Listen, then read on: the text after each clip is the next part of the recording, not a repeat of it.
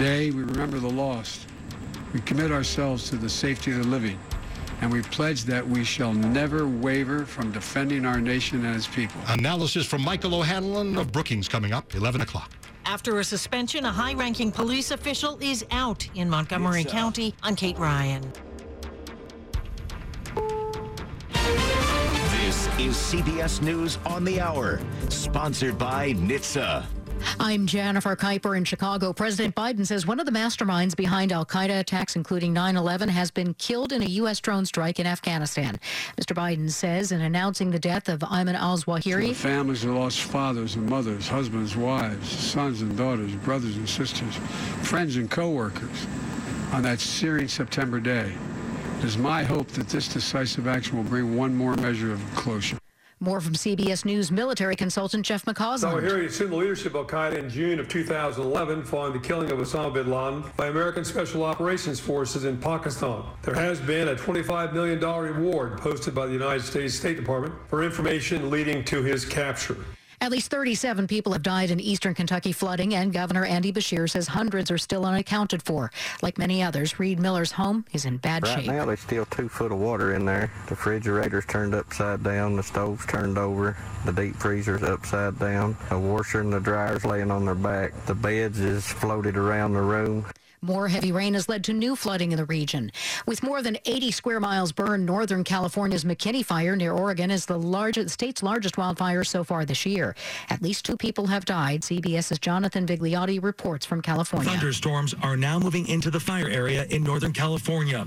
The rain is helping firefighters, but dry lightning strikes could be disastrous. I think the biggest thing for us to think about is how dry these conditions are. Every strike has a greater potential right now to start a fire. Dozens of people are still unaccounted for, and the sheriff's office tells me it's their priority to now track down every lead.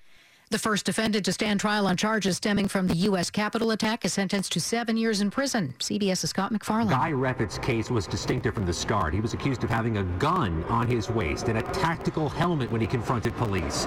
The sentence from the judge here at federal court was 7 years, 3 months. Prosecutors had sought 15 years, but outside court, Reffitt's daughter disagreed with the sentence and says if her father is to serve 7 years, in her words, Donald Trump should serve life.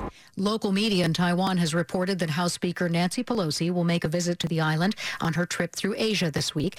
Beijing has warned against it. Secretary of State Antony Blinken says previous speakers have visited the island. Congress is an independent, co-equal branch of government. The decision is entirely the Speaker's. The U.S. begins a court battle against the merger of publishing giants Penguin Random House and Simon & Schuster, which is owned by CBS News owner Paramount. The government star witness, author Stephen King. This is CBS News. Never miss a moment. Top news from WTOP. 24/7, 365. Listen on air, on Alexa, and on the WTOP app. 11:03 on Monday evening, August 1st. Parts of Montgomery, Fairfax, and Loudoun counties under a severe thunderstorm warning until 11:15.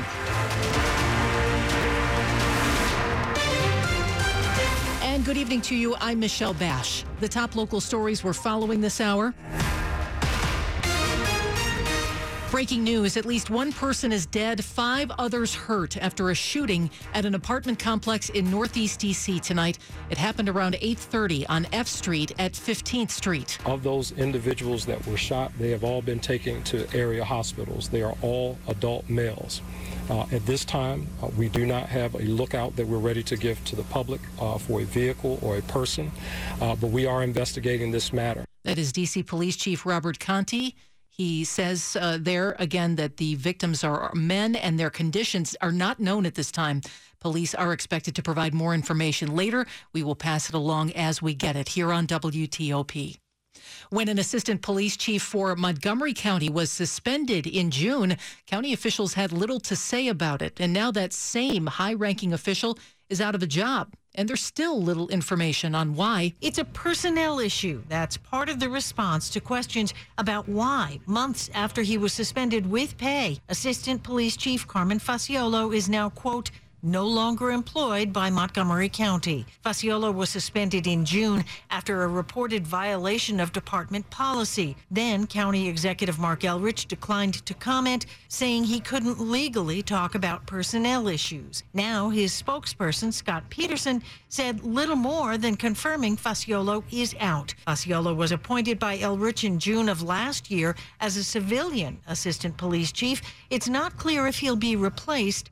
Kate Ryan, WTOP News. A $10 million lawsuit has been filed against the D.C. Fire Department by 4 veteran African-American women who work as firefighters.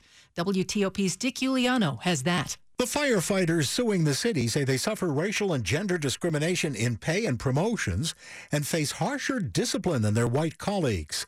All 4 are veterans, including Bebe Ajose, who's been with D.C. Fire and EMS for 21 years. And there's always something that is unfair as it relates to just being a woman or a brown woman in fire services. D.C. Fire Chief John Donnelly says he cannot comment on the lawsuit, but the department, he says, has a long history of hiring and promoting women.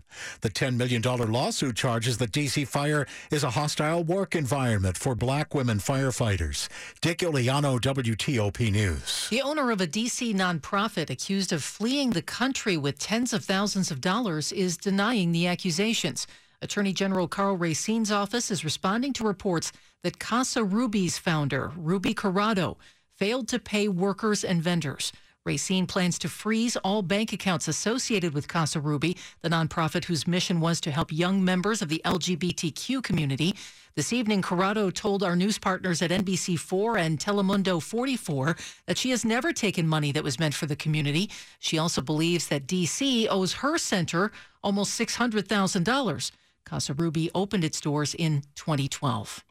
Coming up after traffic and weather, we'll go deeper on the death of al-Qaeda leader Ayman al-Zawahiri with Michael O'Hanlon, senior fellow at the Brookings Institution. It's 11:07. When you wake up to go to work, do you ever think about how important your job is? When you hear steam fitter as an occupation, what do you think of? The truth is, most people don't know what a steam fitter is. More importantly, what we do and how much it impacts you. And to truly understand how important of a job it is, just take a moment to think about what your world would look like if you didn't have the ability to generate electricity, to have heating or air conditioning, microchip production, internet service, web-based storage, cellular service, medical gas systems in hospitals, lab gases for laboratories, pharmaceutical production, and frozen or refrigerated produce. Could you imagine? And these are just some of the things that we impact. The reality is that if steam fitters didn't install, retrofit, service, and maintain all the various systems that we are assigned to take care of, society would look completely different.